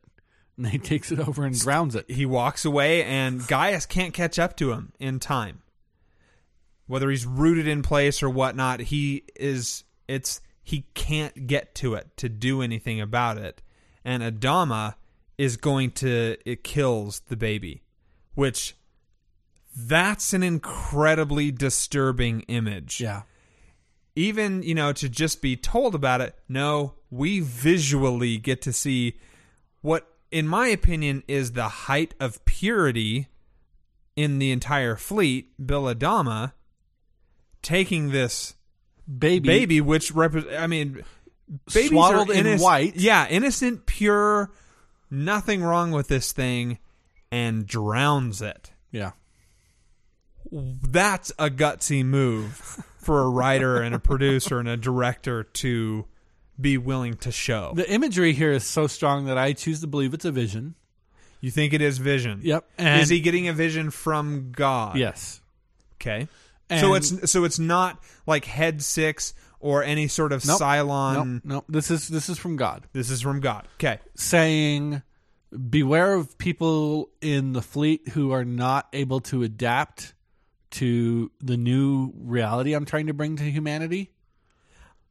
So you don't think it's specific to Bill Adama? I think Bill Adama is one of those people, but I think in this vision he represents a class of individuals. Okay, so he's just a representation. Yes.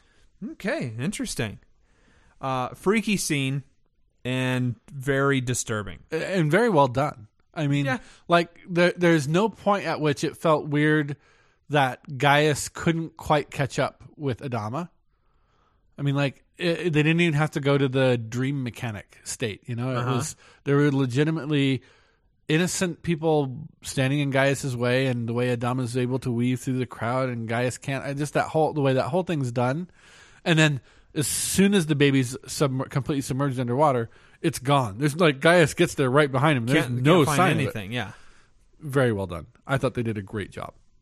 So we come out of this, and Gaius is asking Six, what does this mean? What is this all about? And she seems to know what has happened Yeah. to Gaius. So does that mean that she was a part of it, or she helped instigate it? This is where it's one of those, are you sure it's God, or is it some sort of Cylon contingent that is trying to get Gaius to say, watch out for Adama or the fleet, or the humans are going to try and destroy this. I'm more inclined to creation. believe that it's God, and so is Head 6. Okay. That those are part of the same message, and he uses the familiar form of Head 6 to help communicate the message. So it's God using the form of Head 6. So it's not actually Head 6. Right. Okay. So Head 6, or God's version of Head 6 here. But again, I am actually convinced that anytime we see Head 6 dressed in white, that's not Head 6. That's God. That's... Oh, right. Yes, I'm remembering now. Sorry, a couple of weeks I had forgotten. You're right. Okay, so she then says, well, look around you, Gaius. These humans were terrible people. Yeah. They practiced human sacrifice, and you can see that there's skulls all around, which doesn't necessarily mean that there was human sacrifice. Could have just been a whole bunch of people laid down to die in that spot. Yes. So anyway, she's portraying the original Kobol humans as pretty terrible, nasty things. What I thought was interesting here is actually she grants the premise that Gaius starts from, which is man was living with gods here on Kobol. She said, yeah, that's how it started out. So she actually, the form of God talking to Gaius says, yes, those were gods. You were living with gods. That's okay. My expensive worldview allows for that. But you guys changed. You guys drifted and were lost. And Well, no. This is God saying this, though. I know, that's what I'm saying. It's God confirming that when they were on Kobol and they were with these other gods, that God is not taking this opportunity to say, no, those weren't real gods. Because you remember when it was Head 6 and she was talking about God, it was always, don't blaspheme. You know, the one true God is actually angry with you guys because you're blasphemers, calling these other things gods that were not gods. Oh, I see. Okay. But when talking to who I believe is the representation of God and saying, man was living with gods, the response is, yes, that's how it started out. So it's actually a confirmation in a way, or it's at least not the strong negative rejection that Head 6 would give us. I thought that was an interesting detail. Okay. So the real God is saying, look, there are other gods. There is some sort of additional pantheon, or, this is a polytheistic. Or perhaps those were his angels, but he doesn't feel the need to correct right here, right now, in this moment, feel the need to correct Gaius's statement. Which leads me to think that the Cylons are actually a little bit off on their path, because there's no way Head 6 lets that comment slide. She'd go into her rant about, you're a blasphemer. Right. Because there is only the one true God. Right. And whereas the one true God, when directly interacting with Gaius, is like, well, okay, let's not get into that detail right now. Whatever that situation was that you guys were living in, it's more important that you understand there was a fall, there was a corruption, there was a loss, and I'm trying to restore you. Okay. So all of that is a preface to me saying, I'm starting to wonder if the one true God is actually just one of the surviving gods. Like maybe one of those, like, and he's asserting control and like dominance through the Zeus, if you will, through the Cylons. Yes. Okay. So the Zeus or Jupiter, I forget. Let's see. They do Apollo and Athena, so it would have been Zeus, right? I think so.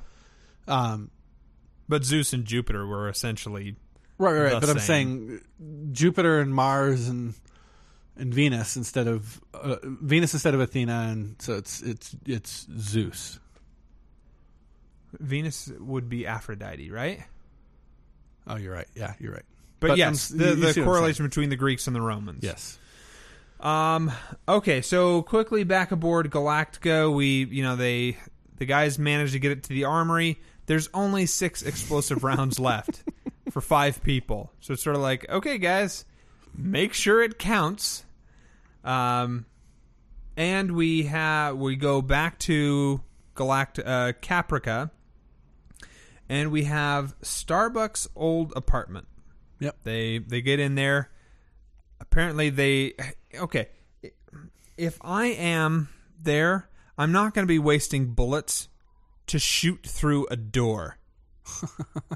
Kick it down? I'll kick it down. I'll find something heavy to bash through it. That's all I'm saying. Okay. She shoots through the door, and they go in, and we find out that she's an artist. Starbuck is. Okay. We see all of this different types of I'd artwork. say a painter. You wouldn't categorize it as art? I'd categorize it as painting. Well, the reason I'm going to say artist is because she goes in and she turns on the music, and it's the piano, and it's sort of soothing to her. That's why I kind of go in the whole artistic range, because it seems to sort of like be a part of who this is. Well, it was her father that was playing, right? Yes. So I think that is what is the soothing. Not necessarily that it's piano music, but that it's that connection to her father. Okay. Yeah, I see where you go with that. Do you think that is consistent, knowing what we have currently been told about Starbuck? Now we have this added layer on here of what we see in her apartment. What we see is, number one, sloppy, messy. So in my mind, that speaks of someone who's not fully in control and put together. I'm not making a joke. All right. I'm really not. Okay. But I'm trying to get to the point of, I think that it is consistent with that character of Starbuck. Yeah. Kind of this scatterbrained, all over the place. Well, and type deeply of damaged, person. Right? Yes. Yeah, as we go into it, she starts to explain, where did I write this down here, that she is fighting because she can't do anything else. She doesn't really know how. And it's, she doesn't really know what to do with these feelings, and that's, what we see with artists sometimes. Yep. Is, they're tortured souls. I wouldn't want to go that far, because like you, I don't necessarily see anything spectacular in the artwork that she has displayed, or that we see, pasted all over her walls. It's more like finger painting, which I suppose is still a form of artwork. It's a form of painting. That's so mean. And so they just kind of decide to hang out for a while. She finds some cigars, lights it up, and just finally relaxes. See, I could understand them going and taking a nap even, but it's this sitting in the chair and just putting your head back and listening to the music that just seemed odd. A little bit of normalcy coming back. Is that normal? To her, it was. All right. And they're not, it doesn't seem like they're there that long, because the sunlight still appears to be about the same by the time they finally See, I got leave. the impression they were there for several hours. I mean, they could be. We're not really sure what the time passage was. It's kind of left up to interpretation.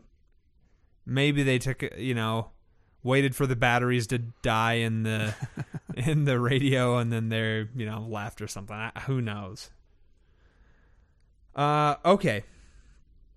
So the Cylons are advancing. They're coming on Galactica again. We're seeing Roslin and her group are trying to head off away from them, but really they're just following along the whole time. I don't know why, but they're, following the same path as the Cylons are. We cut back away to Kobol, and that red shirt's dead. Tyrell and Callie finally make their way back to the other three, and the other officers, she's like, yeah, that's not going to do any good. It's too late. He's going to die. And they have this, conversation. Should we spare him the pain of all of this? Now, I think that that's a good conversation to have. That's what a television show and what sci-fi can really kind of delve into the depths. It's too quick of a decision. Tyrell just makes the call because Crashdown abdicates it. He's like, yeah, he's your man. I'll let you make that call. It's like, what an ass. What a complete and total ass. I have more problems with it, but go ahead and you state yours. They're going to give him morphine. Yeah, it seems like a double dose of morphine, basically, to shut the system down. Okay. People, save the morphine. You might need it later. Yeah. For other legitimate reasons. A much simpler and just as painless method. Just get a big old syringe full of air and stick it right in the carotid and shoot it in there. He'll be dead in a matter of seconds and never know what hit him. Nice little aneurysm. Take him out of this world. Okay, so let's discuss the other methods of death first. And I want to tell the story of our friend Annie, who had a snake that had a cancerous growth. Yeah, don't try and laugh while you're drinking, Joey. And so she's like, it's, been in pain. It's been suffering for a while. She's not going to do any surgery. It needs to die. And so in her mind, a painless death means one where there is no blood. Yes. Because that must mean that the snake didn't suffer. Our friend Curtis, who's married to Annie, just says, look, just take a rock and bash it over the head. Done. Like it's over in a second. No. She's told, oh, you know what you can do? You can actually do dry ice. And, that'll suffocate it because you can actually... That's how I kill these mice that I feed to things. Well, it turns out mice are warm-blooded animals. Yes. When it comes to snakes, they're cold-blooded. They just kind of curl up and go into a hibernation mode and, slowly breathe. So this thing has been in there for, I don't know, a long time, not dead. And so she decides... Hey, suffering because it's not breathing particularly well. So she decides, oh, I know, I'll put it in the freezer. Which means it's twice as worse because the thing is now suffering even more. And it's, it has no oxygen to breathe now. And it's, it is essentially gasping for air that isn't there at all now. When just... taking a shovel and just boom, done, over with. The problem is we get squeamish when there's blood, so we assume, and of course the snake is going to writhe around for a while because you just lit up all of those nerves. We can't handle that. So with regular humans, kind of would be faster just to pull out the gun, boom. Yeah. Granted, it would give away the position that they were in. It just seems like there's a better way to go about this. But they went with the humane method. My next problem. The guy was having trouble breathing. There wasn't anything wrong with his ears. They had this entire conversation right next to the guy. I didn't even think about that. His eyes were open. There's no way in the world. I didn't even think about that. He is not hearing this because conscious. Chief finally turns down to him. He's like, hey, buddy, we're going to give you some stuff to make you feel better real quick. And you know what? Galactica's landing. And he's like, okay. He's kind of going home. He's cognizant of what's happening here. Yet before, because the camera wasn't on him. I didn't even think about that, Pete. Great point. It's an excellent point. I watched that, and I don't know if I picked up on it the first time I watched it, but this time for sure, I was like, you gotta be kidding me. No way are they doing this right in front of the guy. So, raise the question once again. We've kind of talked about this before. You would say just put you out of your misery. Yeah. Don't make you suffer. Yeah. You're basically condoning assisted suicide at this point. Yes. Yeah. I don't have a problem with assisted suicide. Yeah.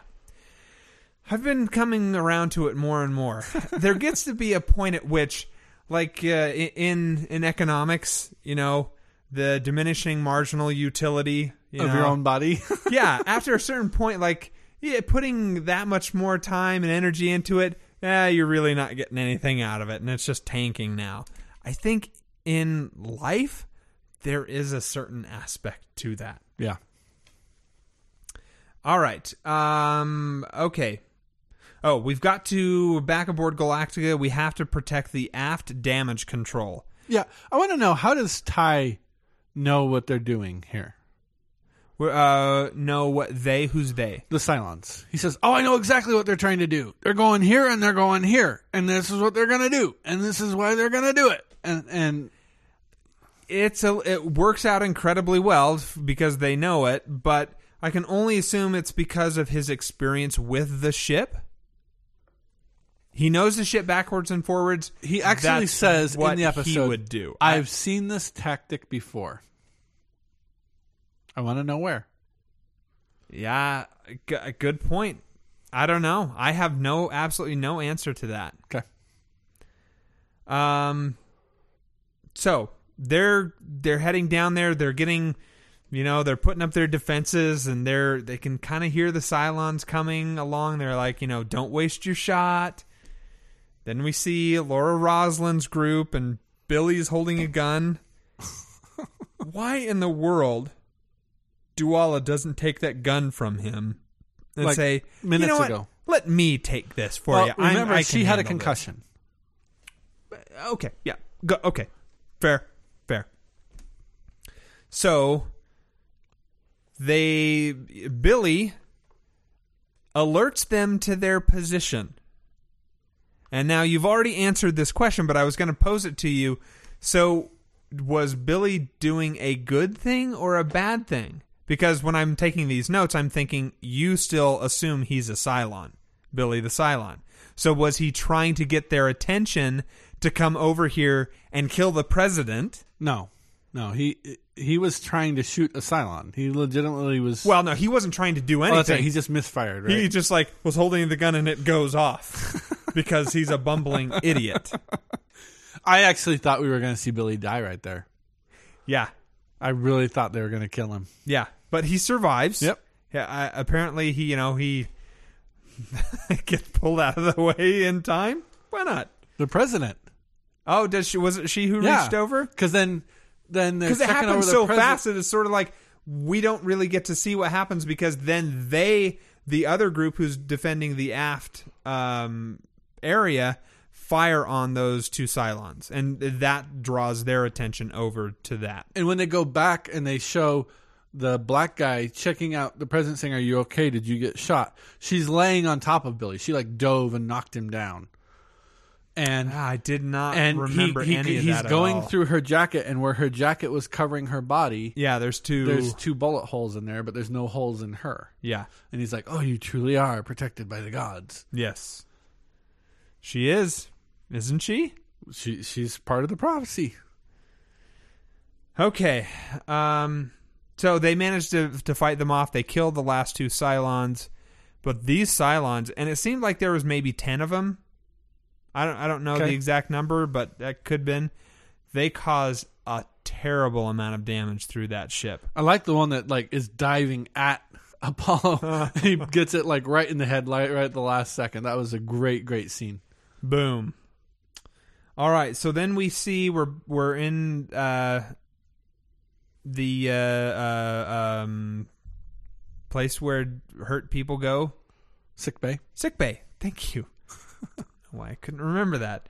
So we're in sick bay, and we have Laura Roslin, we have Colonel Ty, we have Apollo. They're all kind of sitting around looking at the Adama, and it's like, hey, this is it's tough. I guess I'll go back to my cell now. And Colonel Ty says, "Yep, you will." And Apollo's going to be sent back there as well. And he says, "You're not fit to wear the uniform." Yeah. And Apollo responds back, "You know what? Neither are you." Yeah. And they both kind of agree with that. And Ty's last comment is, "Thank the gods I didn't have kids." I think I can say for everyone, thank goodness the Tys never had children. Well, because they would have been Humanolons anyway. Right. Because of the wife. Okay, that's the end of the episode. Any other comments that you want to make about it? Okay. Moving on to comments in from Brainy. He says, "I thought this one was super fun and exciting. Saul will get the dirty job done." Brainy writes something that I'm not going to read. Brainy, I just don't feel like I should read it. And we said at the very beginning, I may choose not to read your comments. Okay. I just think it kind of leads you to make some conclusions that I don't know that you've made yet. Or it could confirm a conclusion you've made that you don't want confirmed yet. That I don't necessarily want to have confirmed. Could be one of those two. Or it could be none of the above, and he was just terribly racist and profane in that paragraph. I choose the third option. Here, read it and we'll cut it. He continues on. He does have a third paragraph. One of my favorite scenes in the series is the relaxin' at Starbucks apartment scene. He liked it. You did not. I did not. Accompanied by Bear's bone-chilling piano piece. We see the first moment where they get to take a breath. The music for the whole episode is outstanding, but Bear is insanely gifted at piano composition in particular, in my humble opinion.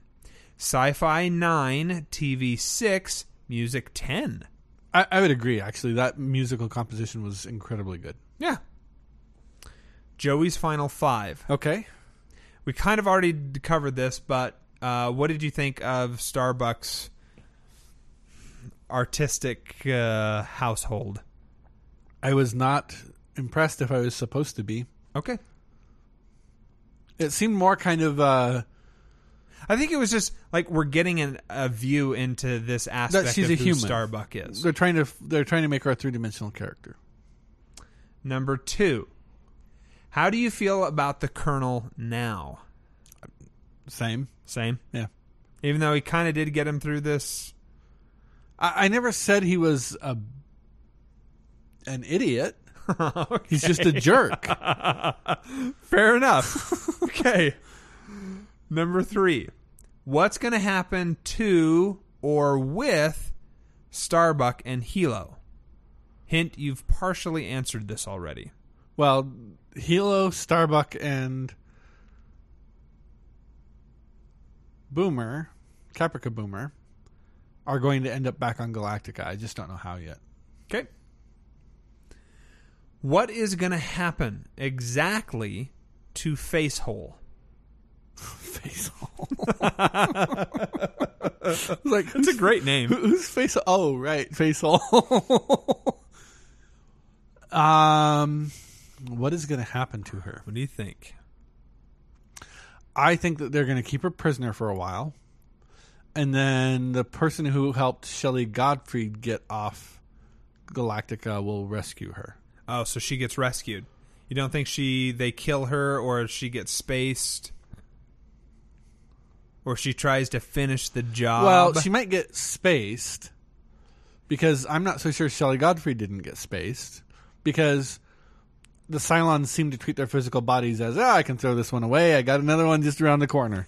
Download into another form. So, I mean, that may be how they're getting them off the ship, is they're just killing them. That's okay. But, yeah, whoever helps Shelley get off the ship is going to help Boomer escape. And number 5, describe the next skin job we are going to meet.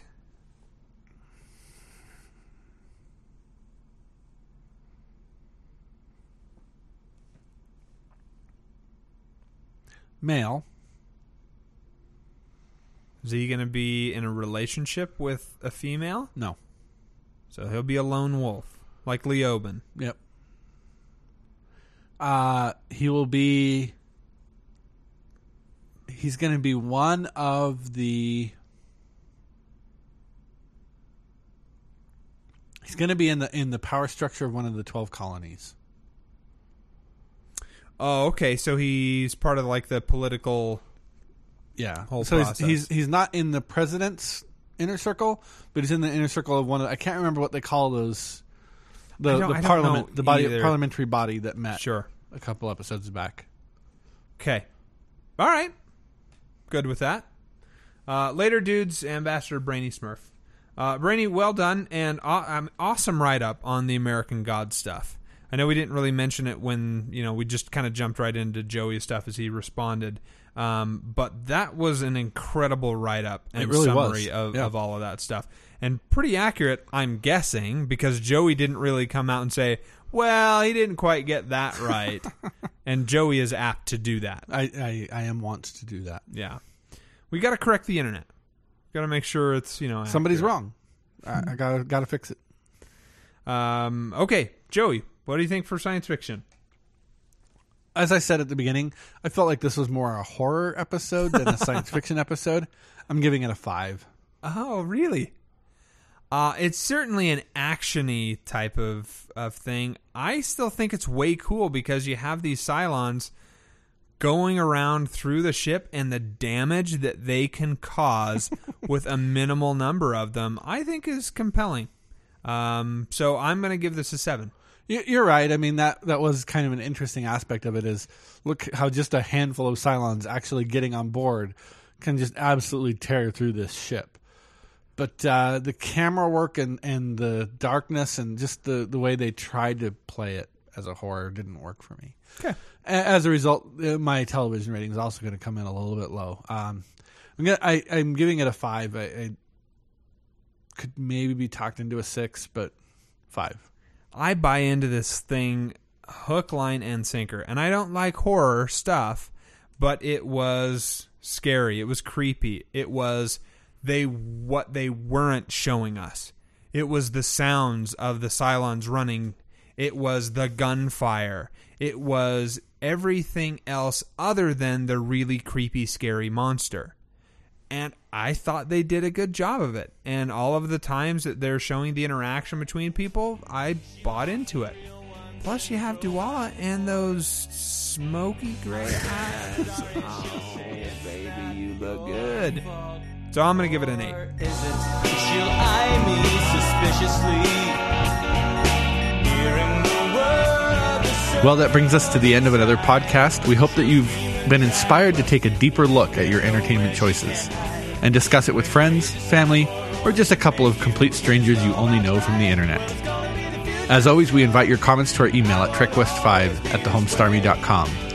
You can tweet Pete at trekwest5, or you can call and leave us a voicemail at 801-508-4242. So until next time, I am Joey. And I am Peter. And we thank you for listening.